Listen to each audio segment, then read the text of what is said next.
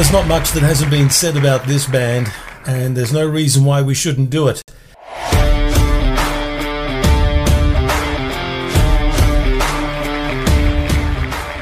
Now, I can hear what you're saying. Oh, you're just doing it now, Stevie, because, you know, it's the Doors. It's, you know, you have to do it, right? No, we don't. We don't have to do any particular album at all. The pure fact of the matter is that it's based on the music, the quality of the tunes, the actual to and froing and the production, everything that goes along with not just its popularity, but the quality, the tracks. It's about the music. And the Doors, self-titled, was all about the music. This album introduced the world to the shamanic poet that was James Morrison. Well, okay, we'll call him Jim Morrison. I'm sure his birth certificate says James. Regardless of which, he passed away, one of those 27 Club members, and a sad story nonetheless. Little tidbit and a fact, I've actually stayed in the same apartment dwelling as the one that he died in. Now, that wasn't intentional. I didn't know. It was a vibro. Is that what they're called now? Vibro. VRBO. And it was for a while. And it just so happened that one morning I came out and I was going to ride a bicycle down to wherever I was going.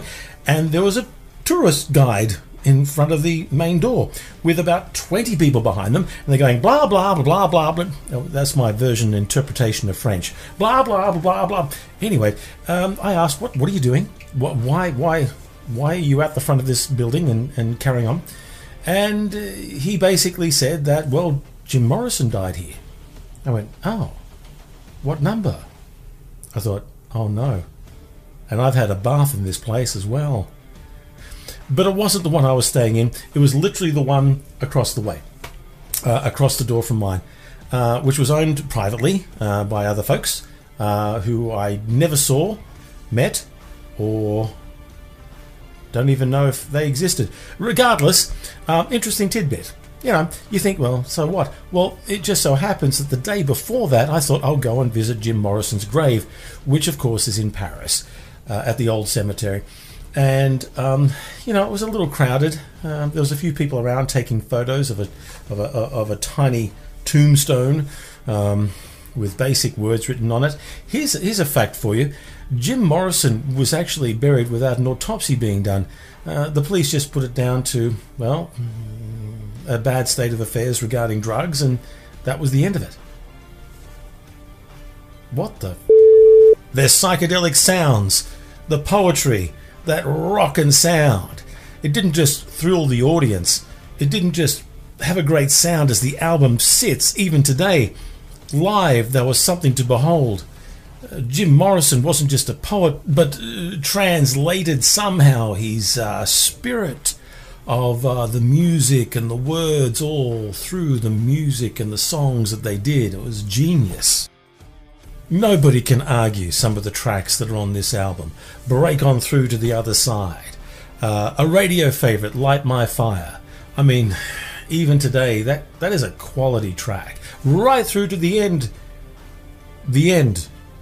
The song's called The End. The whole album's great. In fact, The End was used as a mesmerising track on the film Apocalypse Now. I don't really care for the movie.